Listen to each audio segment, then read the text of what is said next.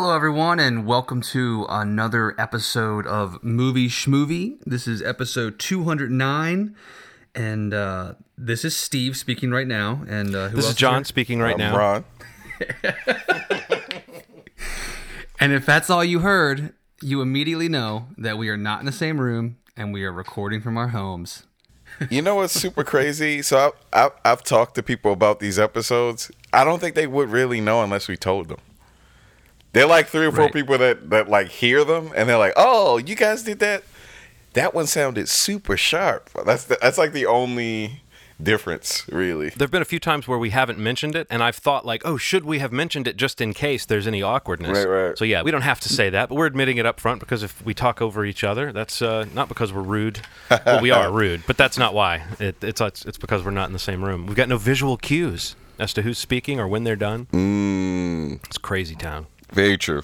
But this is going to be a sort of a catch-up episode, and we haven't really done one of these in a while. I think we've talked about a few new movies over the last few months, but I feel like they've all been big tentpole releases like Justice League or Thor, Ragnarok, or Black Panther. So this will be the first time to kind of catch up on the general movies we've been seeing new this year. And I had a few little bits of news that are slightly topical. But what's up with you guys in general? Been seeing a lot of stuff? Not at all. Not for me. Yeah.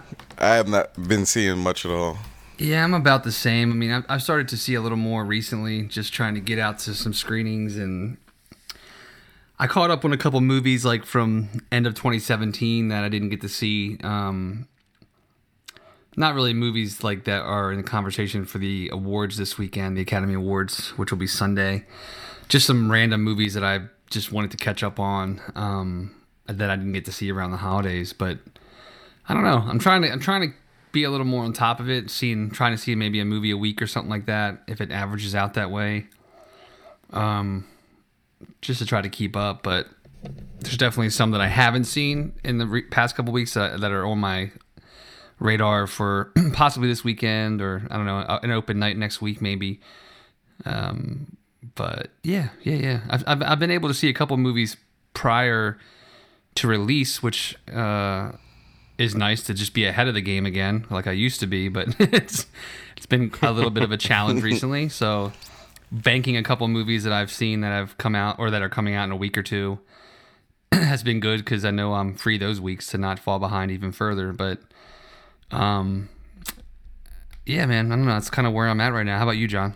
One of the topics I actually kind of wanted to talk about as a news item, but it's related to a few movies you may have seen, is this new sort of trend of Netflix acquiring these studio pictures that are maybe not the type of movies that the studio has a lot of confidence once they see what they've got. And so they kind of dump it out on Netflix. That happened recently with the Cloverfield Paradox, and it also happened to some extent with Annihilation. The plan for theatrical release was intact in the U.S., but the international rights went to Netflix. So everywhere except for the U.S. and Canada, I think, it is coming out on Netflix in a couple weeks, whereas in the States, it's in the theaters for a few weeks, and then who knows when it'll be on Netflix. Oh, wow. It's just an interesting thing that Netflix is taking on this sort of sub-brand of these genre pictures that maybe studios don't have faith in. And then there's this other movie, Mute, that I don't know if you've seen, but it's Duncan Jones's new movie, and it kind of fits into that model. I actually saw it.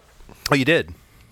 Yeah, I did. I did see it. What'd you think of Mute? This is an argument for things going straight to Netflix. I mean, it had all the visuals that you would expect from like a high-end movie, but something about the story just seemed a little missing. I don't know. I think that Mr. Skarsgård's a very good actor, but it just didn't feel like he had enough to kind of... He emotes very well as a mute person, but the movie in general just didn't feel good enough to warrant this gimmick that he was kind of working on throughout the whole movie. So I don't know how you felt. How'd you feel about it? Remember a couple of weeks ago when we talked about Black Panther and we said that movie had pacing issues? Mm-hmm. Now that I've seen Mute, I don't think Black Panther had pacing issues at all. Mute has pacing issues out the wazoo. It is like a production design in search of a real story hook, and it's got some great actors doing some interesting things. Like Justin Theroux and Paul Rudd are both interesting and doing everything they can with this really weird material that they have. And I don't know that the movie ever quite settles on why we care about these kind of grimy characters. And there's twists and turns, and there's really interesting things going on, but it overall didn't click for me because I really think in a weird way this movie represents a certain amount of wasted potential. Why does everybody's future look like Blade Runner? Well, it is weird that this is like right in that vein. Why is it? It does have some things that set it apart, I think. But it is very derivative in that sense, and it's very noir influenced, Yeah. I read somewhere that Duncan Jones developed it and wrote it originally as just a noir, like a thriller, and then turned it into a futuristic piece because he wanted it to cross over with Moon, which this movie does indicate that it takes place in the same universe as Moon, which is an interesting twist, but it doesn't really do anything interesting with that idea. I don't know. What do you guys think about Duncan Jones's career trajectory as a whole? He did Moon, and then he did Source Code, and he did Warcraft, and then this. That's 2 bad movies in a row. Yeah, a big bad movie. Yeah, I like Source Code and Mute a lot. I mean, Source Code and Moon a lot, especially Moon. Right. That larger statement, though, about the Netflix production model and what it means to these small genre films, what do you think of that? Do you think ultimately it's cool that these movies have a home, or do you think, in a weird way, it dilutes Netflix's brand if all the movies it has are these sort of wounded films, that just need a place to come out? I mean, my take on it is basically is similar in line to kind of how Netflix got going with just what they offered with television content. Also, like whether it was original content or stuff they picked up.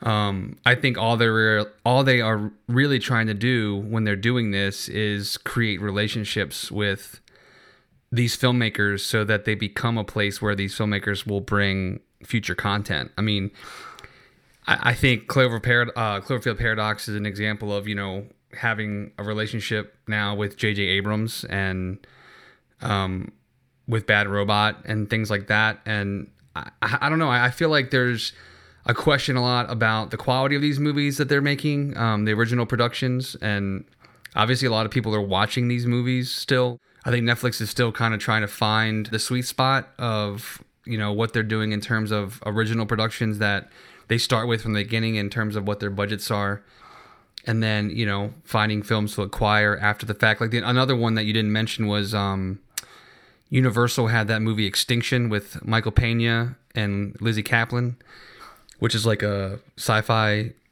action thriller that they kind of pushed back a couple times, and then back in December they pulled it off the release calendar altogether, and then Netflix picked it up earlier this month and plans to put it out sometime later this year.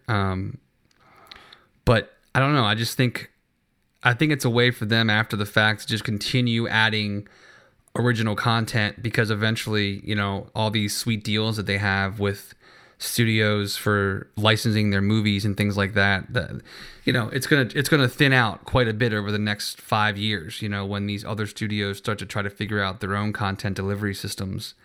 So I don't know. I don't see it as a bad thing. I don't see it diluting the brand. I don't see it hurting Netflix at all, because it's just more options for the people that are paying to subscribe. I mean, it's them going out and trying to build a catalog of original content that a consumer could stay with, even if a lot of other titles got pulled out of Netflix movies. Specifically, since we're talking about the movies. What I'm trying to say is that it's so early in them trying to do this that I don't think anybody is really seeing the end game that they probably are like 5 steps ahead on, because I think all they're trying to do is get content, own content in perpetuity, and have these relationships with filmmakers that are just starting. And I think that's going to pay off huge in the end for them. Yeah. You're right, because Cloverfield Paradox, now they're in business with J.J. Abrams, Bright, now they're in business with Will Smith. Right. So there are some very possibly bankable things that it's just we don't know what bankable means for Netflix. Yeah. And I almost apologize for phrasing it as diluting the brand. That was kind of a douchey way to say it. You're probably right that over time, enough of these movies will come out that it won't seem like we're looking at a trend. We'll just be looking at a giant catalog of material. Yeah. Right now, we have Bright, which was kind of famously poorly reviewed, whether that was fair or not. I didn't see it. And then you had Cloverfield Paradox, which was this cool marketing strategy of dropping the trailer on the night that they're saying it's coming out. You know, the Super Bowl ad that said, after the Super Bowl, watch this film. And then a couple days later when I watched the movie, it was kind of secondary to the marketing strategy. That is a little bit of what I'm kind of talking about with Netflix, is that there's hype, and it's interesting that they're in business with these great filmmakers that you're talking about. And I was excited to see Duncan Jones's passion project. Yeah. I like the idea of artistic freedom, but I also love the idea of coaxing that into something truly grand. Right now, what we're seeing is like if you ever went to like Hollywood Video, which is a step down from Blockbuster at the time, there were walls and walls of these like straight to DVD movies. This is what we're seeing right now when it comes to Netflix. But direct to consumer as a concept is very new when it comes to movies. There's still a stigma about the straight to whatever. Straight to sounds bad.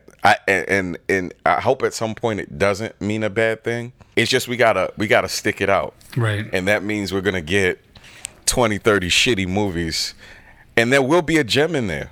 There will be a gem in there. But we will get 20, 30 shitty movies this year from Netflix. Guaranteed. They've invested in these movies. That's why they're popping up. That's why they show up every time I'm going through every category in Netflix. I get it.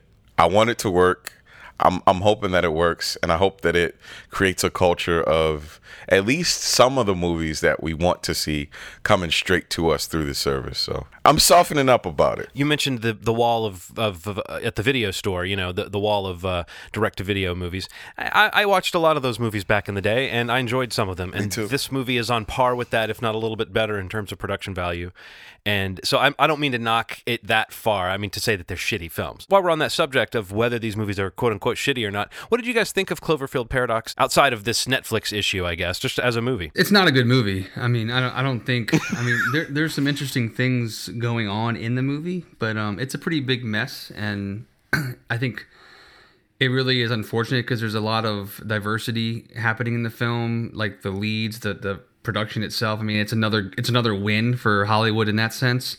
So it really, we're talking about momentum and things like that. I mean, this being a movie that is one of the first ways that Netflix really showed how it can break the system by eventizing a movie day and date, you know, in a commercial break. It sucks that it really wasn't more exceptional.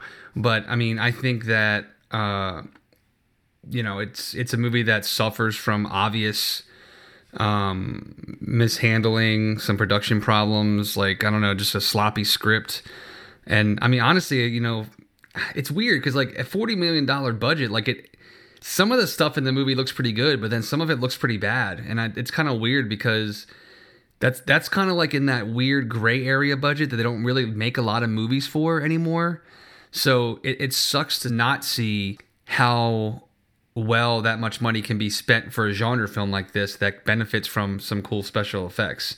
Because some of it looks okay, some of it looks horrible. Some of the performances are okay. It's just a weird movie. Like it doesn't overtly to me feel like a shoehorned Cloverfield movie. I mean, there's like literally probably 2 scenes that make me think that, or 3 scenes that you can tell they shot to kind of make this work. And those are kind of, you know, the ones that tie it into this whole Cloverfield verse. But you know, it's a pretty bad movie. It's a fun movie to watch though at times, and I mean that's really something to remember too. Like you talk about some of these movies that are like the second rate or direct to DVD or whatever they are. You know, like John said, like this is better than some of those movies in a lot of ways, and I don't know, just it's just a weird movie. It seems like there's something interesting happening had it not become a Cloverfield movie, but I'm all on board with the Cloverfield movies, so I'm like torn on how I want to tear this movie apart, because I like the idea of JJ or Bad Robot like kind of getting a script that they're into and figuring out a way to include this in the universe, because it's a catch-22. You know, you could take a really cool original idea and let it be its own thing and see if it catches on, or you can do what they did with 10 Cloverfield Lane and make it an event and let both things be satisfied, where the script was good and the direction was good, and Damien Chazelle and Dan Trachtenberg got acknowledgement for something that was actually a good film, and happened to fit into this Cloverfield verse pretty well without feeling heavy-handed. And unfortunately, I think this one didn't work as well. Based on what you just said about the franchise and the type of franchise that it is it kind of that you can't really kill the Cloverfield franchise because it can be almost anything? I mean, the only thing that could kill it would be if the sort of promise of something genuinely good goes away. Then it hurts it. Right. But you can't kill the Cloverfield franchise with maybe one film that is tenuously related to anything. I mean, there's really not much of a core story to these movies that we care that much about. It's just more cool that they're connected. Like I enjoyed 10 Cloverfield Lane, which I finally saw. I never saw it, but before I watched Cloverfield Paradox, I decided I would watch 10 Cloverfield Lane, and I loved it. I mean, it was a great little genre piece. Absolutely. Overall. Yeah. It reminded me of a cool old Twilight Zone episode spun into a movie. Definitely. or what I the kind of short story I would read and think, oh, this would make a cool movie. So I like that format, and I just hope that it stays intact. I guess there's no danger that J.J. Abrams or Netflix are going to suddenly be unable to scrape together the wherewithal to make a movie. So you're probably right in the sense that it's not the kind of franchise you can sink. But is that why this movie isn't hurting us too much? It's just the nature of this franchise allows for kind of a clunker, and you can keep moving because it's not like there's a central character or a central storyline that this movie fucked up. Yeah, I can't quite tell what the Cloverfield universe is about quite yet. I know that there's some monsters involved, but it really is very unclear, and that's like the cool thing and also kind of the shortcoming.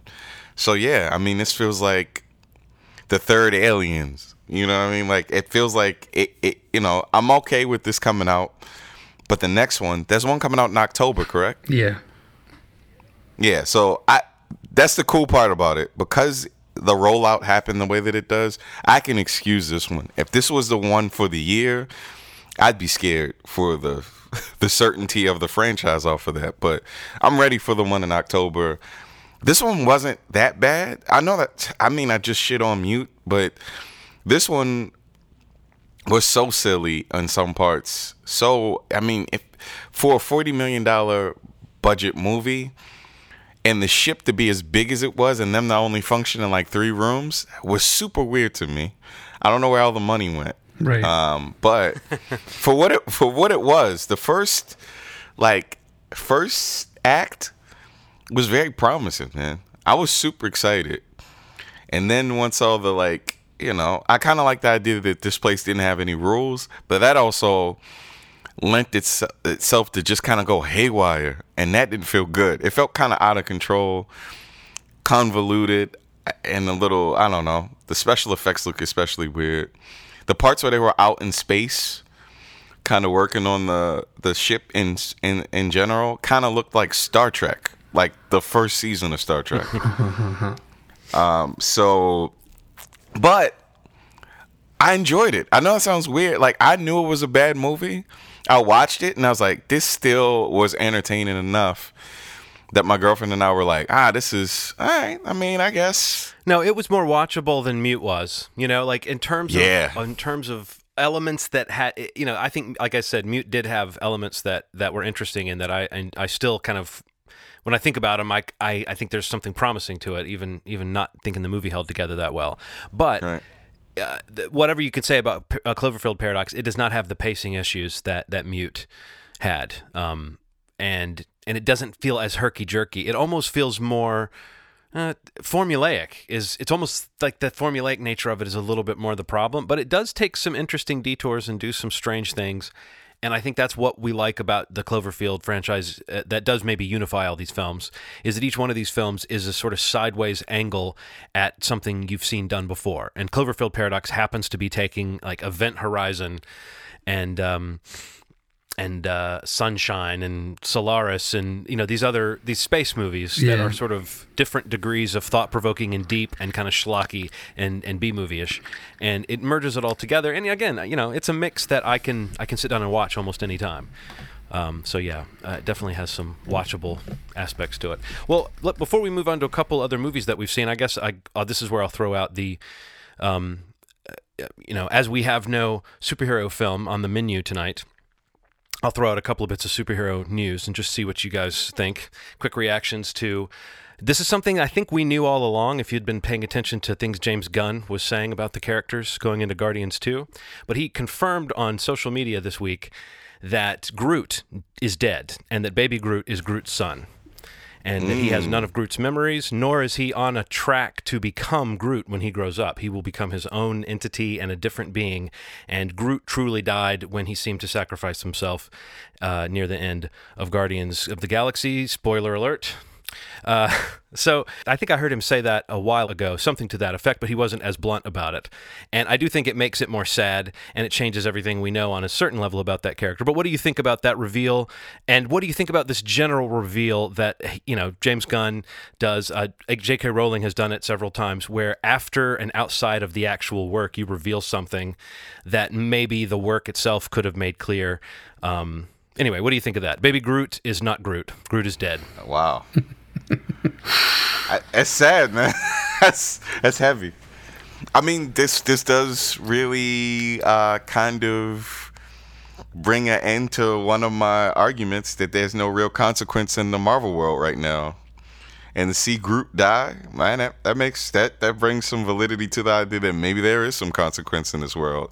I mean, there actually will be in the Infinity Wars, but this some residual sort of pain and suffering that comes before the fight is really interesting. So yeah, I'm down with it. I'm sad about it, but I think that's kind of cool, honestly. What do you think, Steve?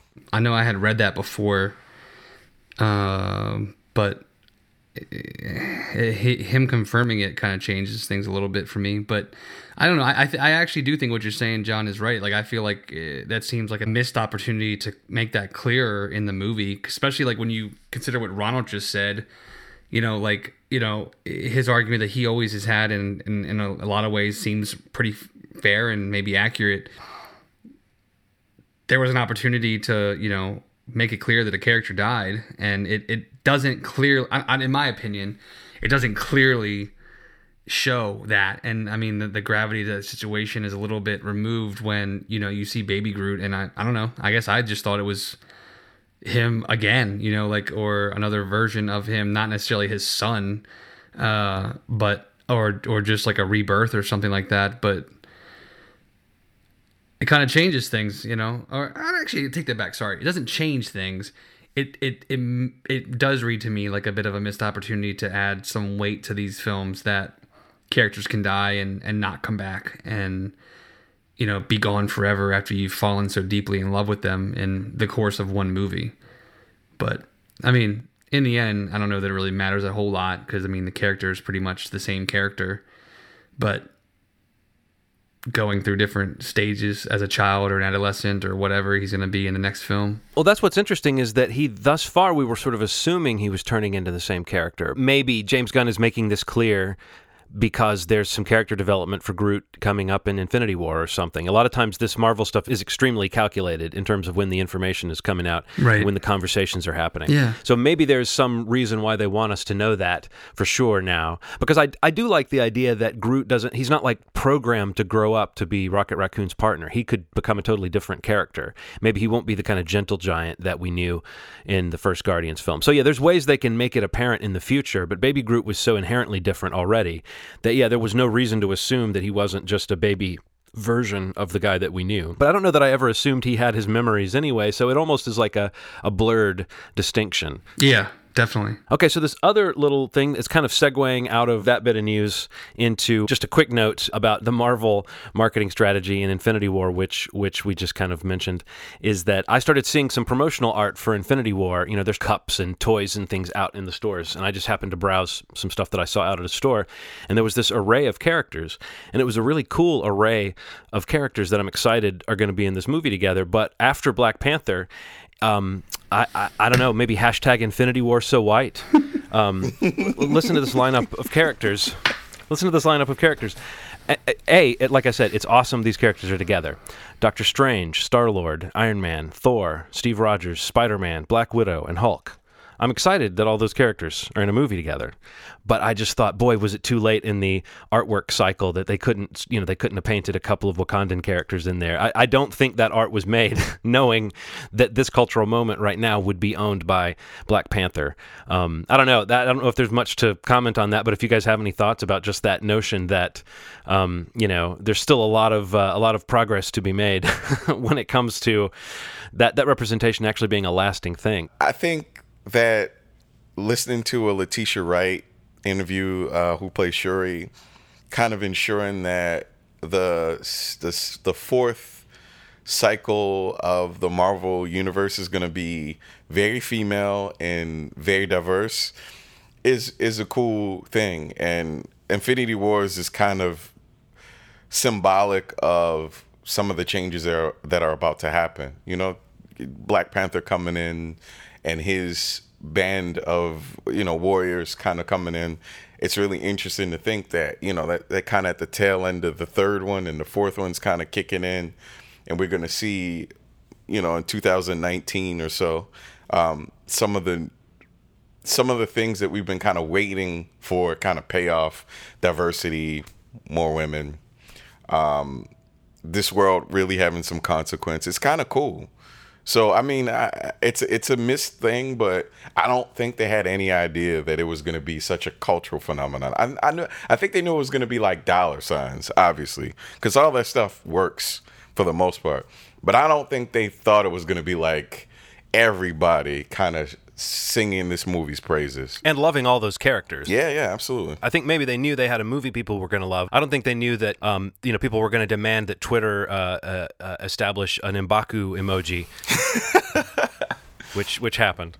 I don't know. Part of me really does believe that they kind of sort of knew what they had on their hands. I mean, I think the thing you're talking about with some of the material that you're mentioning, I think, maybe a missed opportunity, or may just be a start of a cycle or something like that. But I don't know. I have a feeling that Marvel had a pretty good understanding of what they were doing and what they had. I mean, this is one of their biggest, with the exception of the upcoming Infinity Wars, but in terms of budget and production, like, this is one of their bigger movies. I mean, Black Panther, they went above and beyond like some of the other solo films that they've ever done. I think to make something special, which I believe they have, and I think they're reaping the benefits of it. And I don't know, like I have a feeling I don't doubt that they kind of knew how. I think they knew how good the film was going to be, and they knew how good the film was when it was delivered, and they knew what that meant in terms of really kind of making an impact on the culture at the moment and the world at the moment, and the landscape of movies and what's happening in cinema.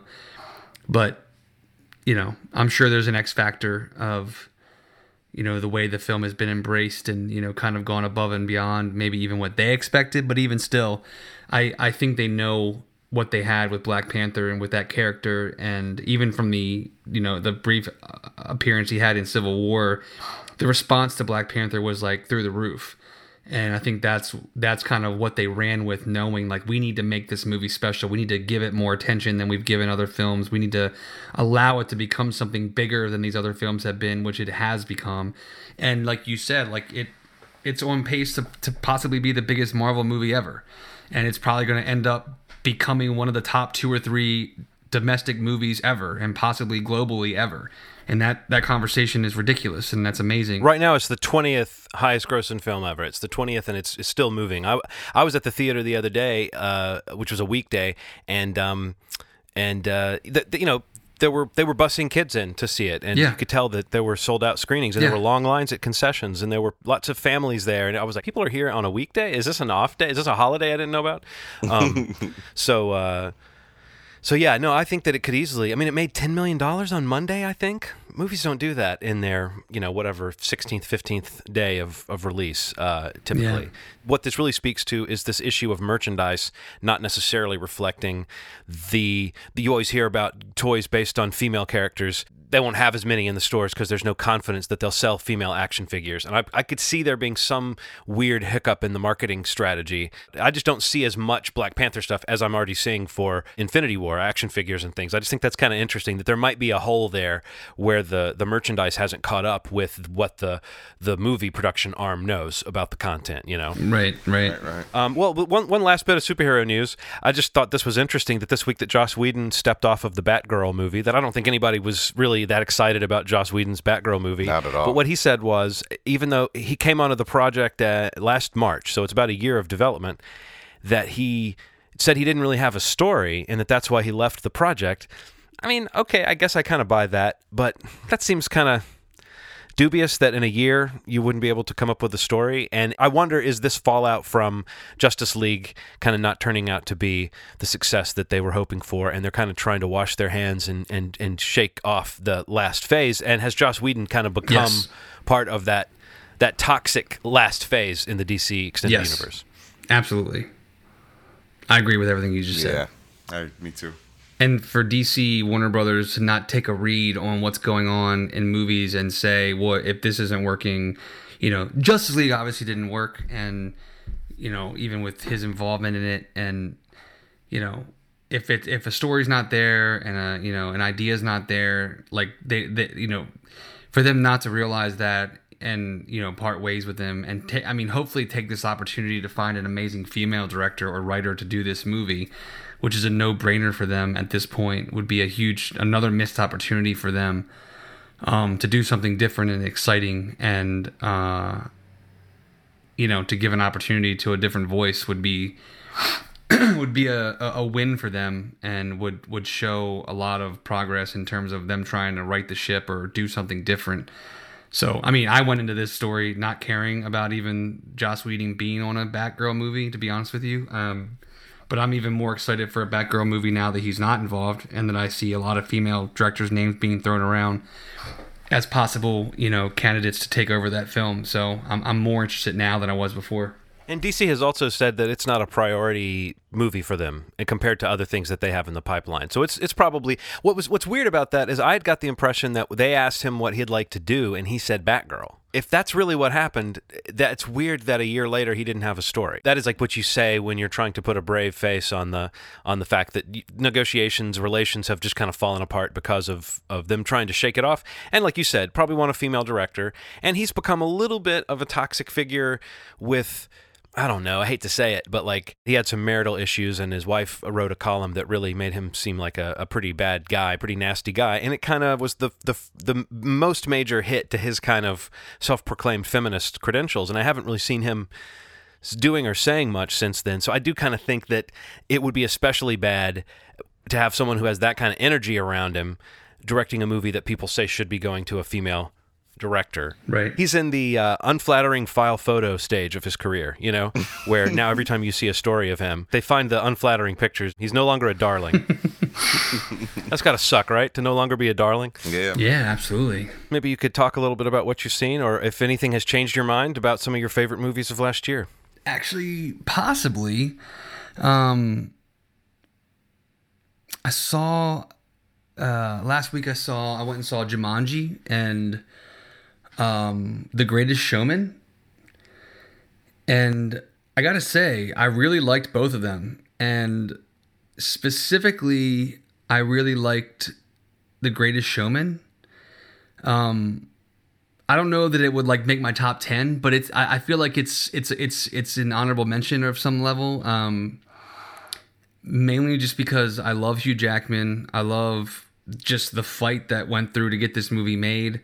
And honestly, like I like the idea of seeing an original musical, like, and with original music, and it doesn't happen a lot anymore. And I personally found the music to be pretty incredible. I love pop music. I love hooks. I love the stuff you would just like hear on the radio, and that's what all this soundtrack is. A lot of great songs on the soundtrack. Pretty great cast. It's got a lot of issues, and it's got, I see why most critics didn't love this movie, but audiences absolutely love this movie. I saw this movie, it's been out since like early December or right around Christmas. And I mean, I saw it in a theater that still had a decent amount of people in it, and people were like clapping, and like it was really cool to watch. And knowing that this film has become a huge hit for the studio and for Hugh Jackman is really cool. And I mean, and honestly, even like things like knowing that the songwriters are the guys that did the La La Land songs, and that these songs were done before La La Land, and this movie just came out later because of, you know, being production delays and things of that nature. But I don't know. I really liked The Greatest Showman. Love the songs in the movie, and I don't know. I just really dug it. It was really entertaining. It was a really entertaining time at the movies, and the same can be said, I thought, for Jumanji. I don't really think I didn't really have money expectations for it. I wasn't really excited to see Jumanji, but another movie that came out in the holiday time and just did gangbusters and is a huge win for the studio. I think it's Sony. But I don't know. I just had like a sense of like this movie has no business being good at all. It looked so generic to me at first. But honestly, like, I thought it was a lot of fun, man. And I thought the cast was really good. And Jack Black is hilarious in it. And it did a really decent job / good job of like tying enough into what people were probably hoping for from the original movie, and but being completely separate from it at the same time. And it does enough kind of playing into some of that nostalgia that's going on right now for the 90s and things like that. That was really cool. And I don't know. I just thought it was really entertaining, and it's no surprise to me that it's been, you know, that it's now become like one of the biggest movies of 2017. Aaron and I went and saw those last week. We'd been wanting to see them for a while, and just couldn't find the time, and just kind of made it work one night and checked them out. And I don't know. I thought they were both really fun, and we had a lot of fun watching both of them.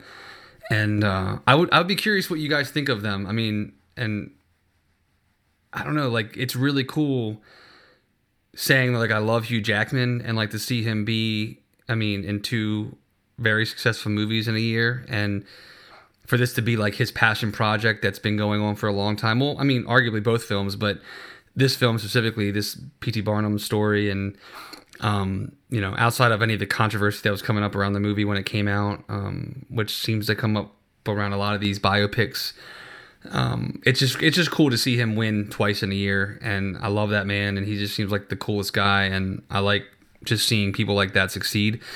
And it's so different too. Like, I love the idea that, you know, he's like one of the most badass superheroes in one movie with metal claws, and he's like singing and dancing in an original musical at the other end of the year. That's also a huge success, and that's just amazing to me.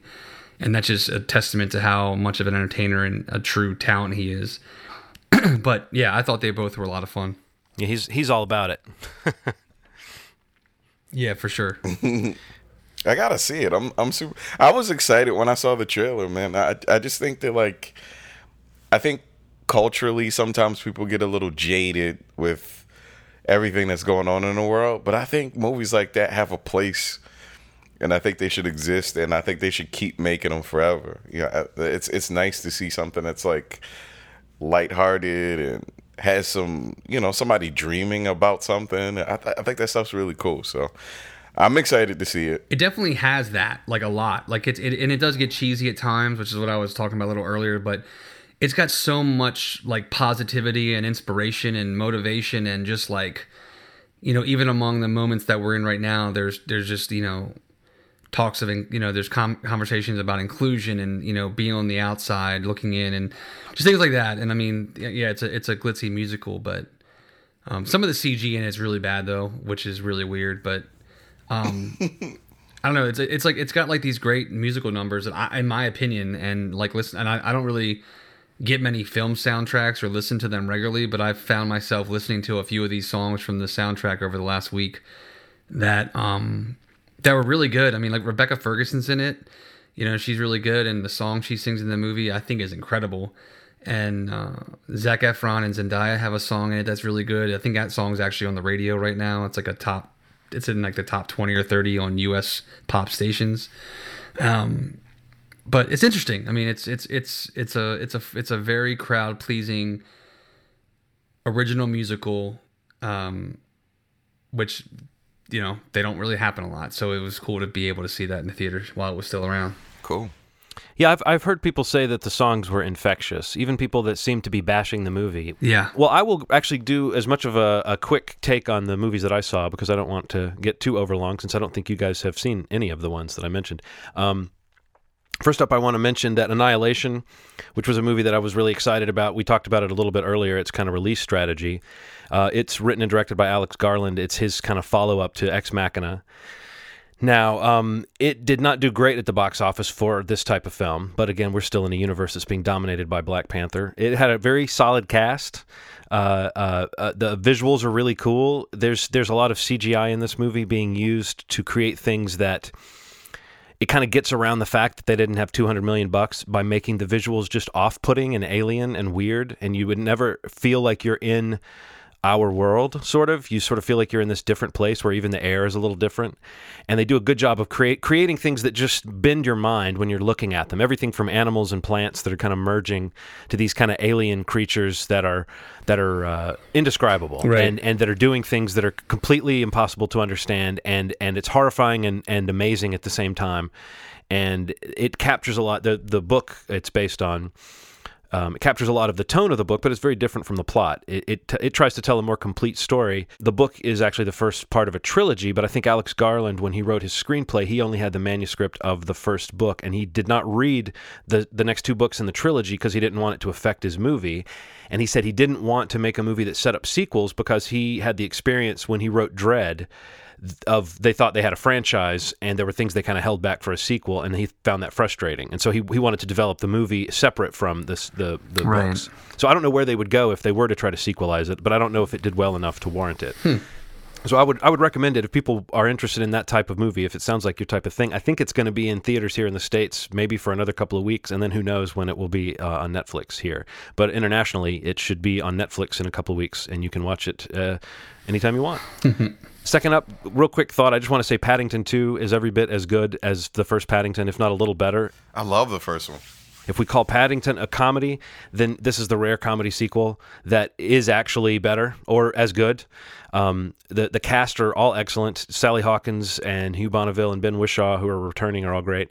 But Brendan Gleeson and Hugh Grant, who are new in this, are fantastic. And they are having the fun that you would be having if you knew you were in a great Paddington movie. You know, it's like everybody's so delighted to be there. And Hugh Grant just chews the scenery and does something so interesting with everything we think about Hugh Grant and also everything we think about this world. He's a great follow-up to the villain that Nicole Kidman played in the first movie. Just this great mustache twirling turn. You know, actors love coming into these types of movies, I think, and playing a meaty role. And Hugh Grant, it's one of my favorite performances I've seen him do. Right. Not to always talk about box office, but this movie cost $40 million and made $213 million. So I think there's no doubt we'll see a Paddington 3. But I'm a little worried that director Paul King won't come back. I think one of the things that made this movie excellent was the same creative team coming back. So tonally, it just fit right in with the first one. And it didn't have to do the world building the first one did, so it was able to jump right into this world of these just offbeat characters, you know? So I hope he sticks around for whatever they do with this next, but it's a great film. And then last but not least, I want to talk about a movie that I didn't really know if I expected much from it, but I was really impressed with how funny Game Night was. Oh, I can't wait to see it. Steve, it's got jokes and characters and stakes and payoffs, and it does move at a pretty good clip at an hour and 40 minutes, I believe. It does not overstay its welcome. It does have a few moments in it that are sort of like comedy logic takes over instead of sort of thriller logic. If it's an action comedy thriller, it plays much more towards the comedy angle of that. Right. It's a great use of these actors that we've enjoyed seeing before. Jason Bateman, it's one of the best things he's done. Rachel McAdams, who I really like, is great in this. Kyle Chandler is funny as hell, and I don't think I've seen him play like a funny sleazebag before, but in this movie, he does. And it's just full of great little character bits and surprises and turnarounds, and it might have a few too many plot reversals or twists, but because, like I said, it's running on comedy fumes, not regular real-world fumes, right.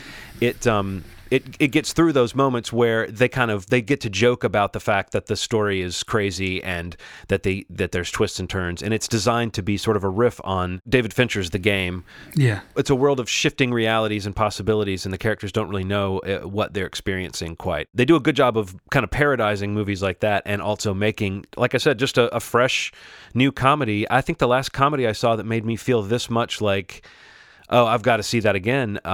It was Neighbors, the first one. Wow, that's great. I really don't want to oversell this movie. This is a movie that looked like it could have been a C that turned out to be a high B, and maybe even higher than that. It's probably one of my favorite movies I've seen recently, like this year at least. Wow. And I don't know if I'll feel that way in a few months. You just failed at not overselling it, John. You just put it to the roof. Well, I just mean in a year where I've seen Paddington 2, Annihilation, and Game Night, and I liked all of them. Yeah. This just feels like a really crafted film. It's worth mentioning that it's directed by John Francis Daley and Jonathan Goldstein, who are the screenwriters of Spider-Man: Homecoming. Yep. So they didn't write this, but they directed it. It's written by a guy named Mark Perez. I noticed it's already made back most of its budget. I just want to say, this is me speaking in all caps, please, Hollywood, no mediocre at best sequel to this. Just let it be a comedy. I don't want to find out that there's a Game Night 2 coming, even though there could be one. I mean, I'm really looking forward to seeing it again. I think I have a chance to see it with my wife this weekend. Definitely leave the kids home for this one. No, funny as hell. The whole theater was just kind of tittering throughout. You know, it was one of those movies. That sounds good. Whew. That's it for me. Game Night, Paddington 2, Annihilation. What about you, Ronald? I rewatched I, Tonya. A Blu-ray copy this time. The CGI is horrific still. The movie is still incredible. CGI, you start to notice a little more with the sharper image. Yeah. I saw My Friend Dahmer, which came out last year, about kind of the formative years of Jeffrey Dahmer. Really good movie, man. It just feels like a slice of life sort of chunk of this kid's life when you could see he's turning into something unmanageable. And it plays with the idea that you know what he's capable of, and he kind of corners people in these social situations where you swear he's gonna chop them in two, but doesn't really happen. It's just before all that stuff kind of happens. I saw Whitney Cummings' The Female Brain, which is about the neuroscience of like sexes, which is based on a book that was turned into a comedy. It's not as bad as Rotten Tomatoes says. It's like sitting at 29% right now. It's not that bad. It's worth checking out. And then two things that I saw that were on streaming services.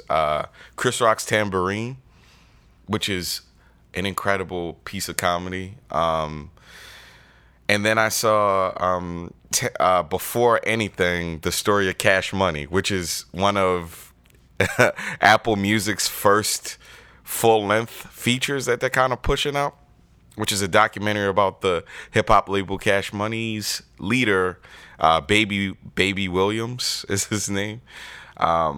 It's actually pretty well done. It takes place in kind of New Orleans area, kind of retracing how this guy kind of got the wherewithal to start a business. So it's interesting to see that Apple's slowly starting to push out original content, and I'm curious to see where it goes. They are so far behind any service right now.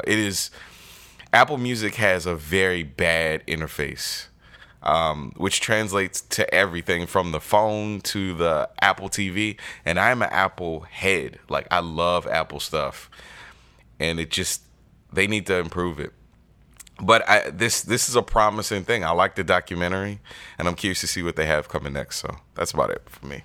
Yeah, I'm interested in that Apple entering into original content thing. It feels very preliminary, and it does feel kind of late to the game, but it also doesn't seem like Apple does anything that they don't pump a lot of money into and do seriously. So I don't know. You wait, like end of this year, 2019, they're going to make a huge statement.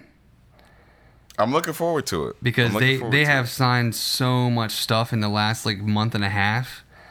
Like straight to order series orders. Like they just gave M. Night Shyamalan a series to order. Yeah. Reese Witherspoon has a series to order.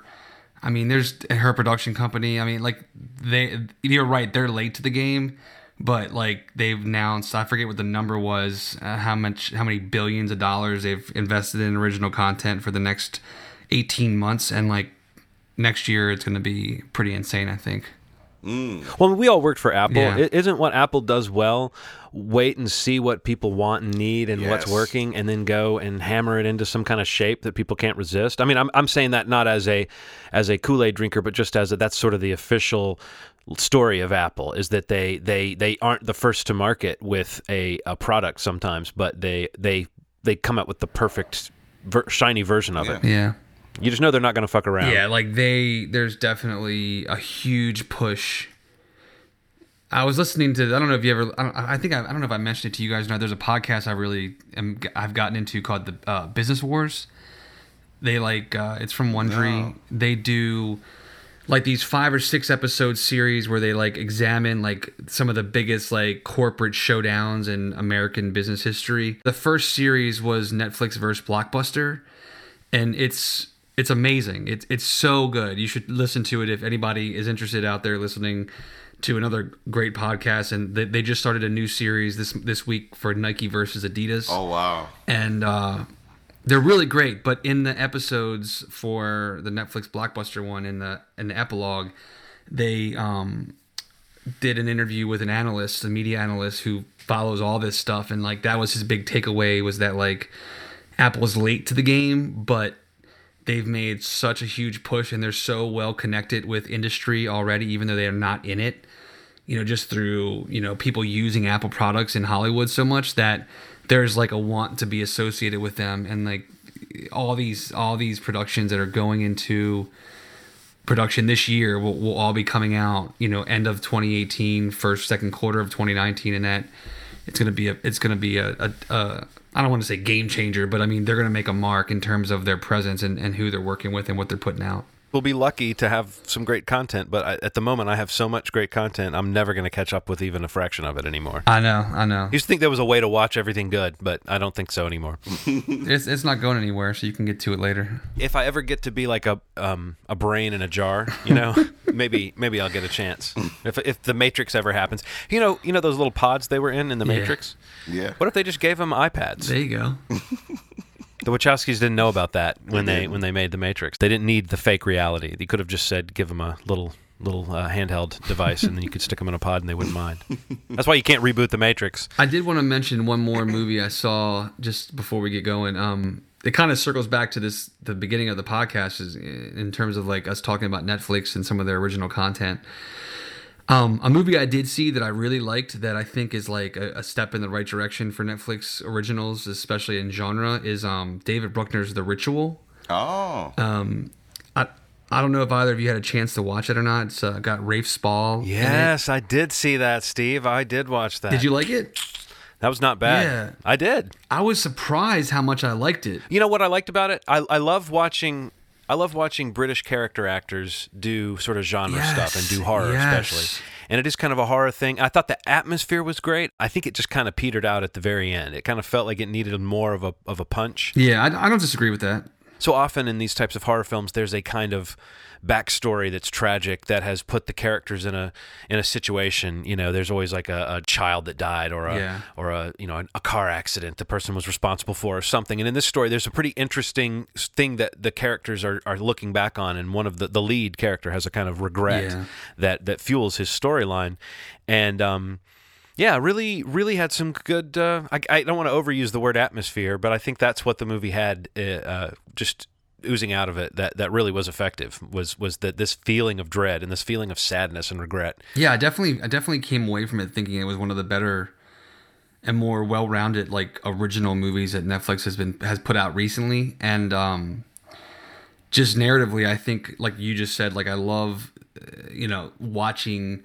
Well, I don't want to. This sounds very morbid, but like the deterioration of like relationships when these situations happen. Like you either find characters binding together or you find them tearing apart. And this movie has a lot of interesting angles in terms of the dynamics of this group of friends when this shit starts to hit the fan. And you see these ebbs and flows of some of the strength of their relationship as a group of four and their relationships as individuals to one another in different configurations. And that's always very nerve-wracking when it's done well, and I do think in this movie you sort of believed the friendships. Yes. When the past finally blows up, it was very intense but very believable. It hurts. Yes. Because you do feel for all the characters. Yes. The lead who's got this regret, he's got reason to have regret. It's devastating, yeah. Like, some of the scenes are, like, really, really devastating. I don't know, I just thought a lot of it was really interesting stuff, and I thought that some of the imagery was pretty disturbing, and it definitely left me with a lot to think about. But I would recommend, Ronald, I think you would dig it if you checked it out, or anybody looking for, like, one of the better Netflix originals that they have out. It just came out, like, a couple weeks ago, but it's called The Ritual. Okay. Yeah, I'll put it on my queue. From David Bruckner. Yeah, check it out. I don't know, I think that's all I got, man. Me too. Yeah, I will say let's let people know that for our next episode we haven't done it in a long time, sort of a question and answer episode that we're just going to answer any movie related questions that you have. We'll be asking for these on social media, and we'll be probably asking friends for them. So it'll just be a grab bag of interesting little quick topics, and we'll try to run through as many of them as we can. But please get your question in early, and we'd love to hear. If you want to give a comment that we then have to react to, I suppose that's fair too. But let's just have it be an interactive episode. Yeah, that was a lot of fun last time, so I can't wait to see what we come up, or what everybody comes up with at this point. Well, you can find us at moviesmovie.com, whatever your podcast listening application of choice is. Hopefully that we're there, or hopefully we're there. If we're not, let us know. But I think we're looking good. In a couple weeks, we might be on Spotify finally, it looks like. I hope so, man. So we'll kind of keep an eye on that and monitor that. Moving on up. Yeah. To the top. We'll announce it officially once we know it's done on our page, if anybody prefers to subscribe through Spotify, which is really pretty easy and pretty convenient if you're a Spotify user. But we should be there within the next week or two, hopefully. But otherwise, again, moviesmovie.com. You can listen to past episodes there. Apple Podcasts if you use that. Whatever you use, we hopefully are there. And if we're not, let us know, because we would like to find out how to get there. Yeah. Now that we finally figured out Spotify, we're going to look at everything else. And like John said, if you have any suggestions or questions, comments, anything you want reactions to, answers to, our opinions on for episode 210, which will be in 2 weeks, you've got about 14 days to get them into us. So hopefully, well, actually less than that. You've got about probably 10 to 12 days to get them into us so that we can record it, hopefully answer your question, or, talk about whatever you want us to talk about, and we'll go from there. Episode 209 is in the books. Good catching up with you guys. Yeah, same here. And we'll just, I guess we're going to just agree to continue to watch and see how big Black Panther gets, right? Oh, yes. Yeah. All right, cool. As always, you've made our day. Thanks. Bye.